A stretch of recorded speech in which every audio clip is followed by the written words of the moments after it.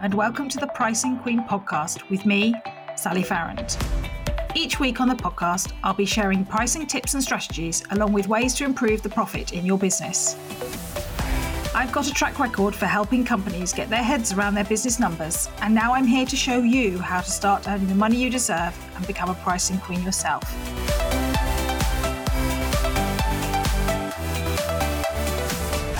Hello and welcome to the Pricing Queen podcast with me, Sally Farrant. Today on the show, I want to talk to you about what to say when people ask to pick your brains, or could you just have a coffee? It happens to all of us, and I want to talk to you a bit about how that might work. When people say to you they'd like to pick your brains, or could they just have a coffee, do you ever think about how much time that might take and how much expertise you might be giving away? So it's fine if someone wants to just ask your opinion on something, or just to have a chat, or to chew over something together. But you need to make those decisions consciously and not because you feel obliged or by giving away lots of information for free. So in this situation, my response to this is that you should book a power hour with me. So a power hour is where somebody books an hour of your time on a very specific subject to talk about resolving it. So it might be that you have a pick your brains power hour where people can kind of ask you anything for an hour about it, or you could have something on a very specific topic. So for example, I have one that is all about pricing. So in an hour, we'll cover maybe one of your products or services. We may be able to cover more, but we talk about very much about pricing in your business and pricing an individual thing. It might be a launch, a new service or a new course, but we talk very much about the pricing of that and we can cover that in an hour. And part of the point of a power hour is to have something where you can kind of turn up, deliver it, record it if you want to, and then follow up afterwards with a relatively light touch set of recommendations. So what a power hour is not is a strategy day in disguise. It should take you maybe an hour's worth of preparation. It should maybe take you an hour's worth of follow-up, although I would say that both of those should be reduced. And what you want to do is turn it into a product that you can run quickly and easily every time somebody books one. So it isn't a long process. People don't pay a fortune for them. So mine started off at £97 6 months ago, and now they're at £197 because I've delivered more than 25 in the last 6 months. And they're a really important way of having a product in your business that you can just send to people when people ask about picking your brains. Okay. And then there's the kind of how you say that is just to email people and say, this is not, I can't answer that in that short space of time. It wouldn't be fair to my existing clients to do that, my paying clients to do that. And also I can't give it the time and attention it deserves if I do something for you for free. So that's not to say that you should never answer questions from people about stuff. So I definitely answer questions. If people have bought a masterclass, I'm happy to answer questions or ask questions on a freebie. But what I can't do is give very personal advice to people without them paying for it. It does take practice.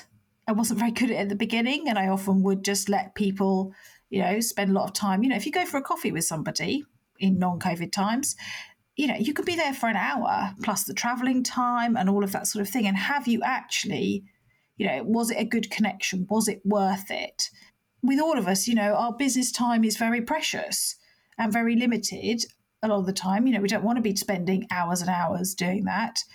So be careful of what you offer up. If you think there is a genuine reason to spend time with that person and offer your expertise, but they're asking because you're the expert and they should pay for that. Now you can offer a power half hour, you can offer 45 minutes and have it be really light touch from you. So you shouldn't do power hours on anything that's going to take you a lot of research. It should be something that you just know about. And I think being really clear what you can and can't cover in an hour is also really important. You can also use it as a paid discovery call as well. So it might be the first way people get to know you. There is, a thought that you could have a power hour and then people might move on to kind of bigger things with you. And because a discovery call, if you're not careful, turns into a free power hour or however long the discovery call is. And you want to make sure that a discovery call, you're not giving away everything that would be part of a paid call. And if you find it difficult to do that, you have a 15-minute chat, which is working out whether they want to work with you, not a 45-minute full-on discovery call. And you have very clear questions about what you ask in those calls. So you might say, well, actually, I want to know what the problem is, and I'm going to tell them how I can help, and really resist basically coaching them or offering part of your service as part of that call. And hopefully you're also not having a pricing conversation as part of that call as well. They should already know the price that it's going to be, because it should be on your website, as I've discussed in previous episodes. I'm a firm believer that you should be very upfront with your pricing, and that by hiding your price doesn't help the situation, and that actually you can put people off and make people feel very uncomfortable. And it can be very awkward for you as well. So the other thing I wanted to talk to you a bit about today is about mates rates and how you handle it when your friends and family all want a discount. And I think, in the end, it's entirely up to you. There's no right or wrong way to do these things. But I think it's really important to think about a couple of things, really. One is do you just go, it's either free or it's full price? And you're doing a mate a favour. Is that what you want to do? And how would you feel about it if it was free? If, however, it's taking away from your paid clients and that sort of thing, then I think it's really important to be offering it at a full price. You might offer a friends and family discount of 10 to 15%, but I wouldn't be offering big discounts for your friends and family. And I do think you have to think about both energetically and that sort of thing, that if you can pretty much guarantee that your mate that's paying almost nothing will be your most demanding client. And be careful of mixing personal stuff with business stuff, because often that can be quite a tricky thing to manage. So I think just be very clear from the outset what you're offering, and make sure that you're not always the one that says yes. I was talking to somebody the other day who said, everybody comes to me because they know I'll build their website for nothing. And that's when it's got to stop. You need to work it out and say, actually, you know what? Actually, I don't do that for free anymore. I'll do it for half price, my friends and family. But also you can be very strict about where that boundary is and just say it's only my immediate family, or I don't offer friends and family discounts. I think it can be quite a tricky thing to navigate, but I think it's also important that your friends and family recognise your professional capabilities. My family don't really understand my business. They understand what I do, that I'm an accountant, but not how an online business works.